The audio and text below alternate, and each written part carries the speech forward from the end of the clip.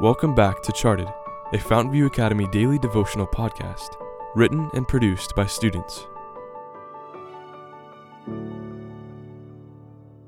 Episode 105, written by Andrew Rasmussen. Living on the Edge. Jesus says, "Without me, ye can do nothing."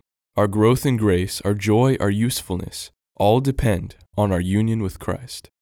Steps to Christ, page 69. My heart begins to race.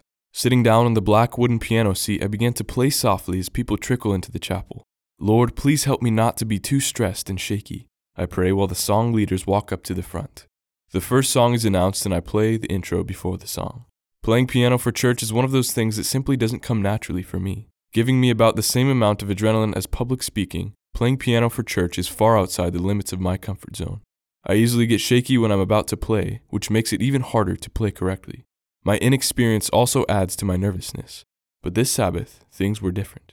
I was still feeling shaky and nervous, but I asked God to take the shakiness away so my playing would not distract people from the service, and He answered my prayer.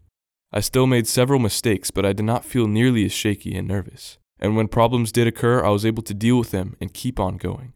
God likes to have us learn new skills and use them to bless others. This often involves getting terrifyingly far outside the edges of our comfort zones.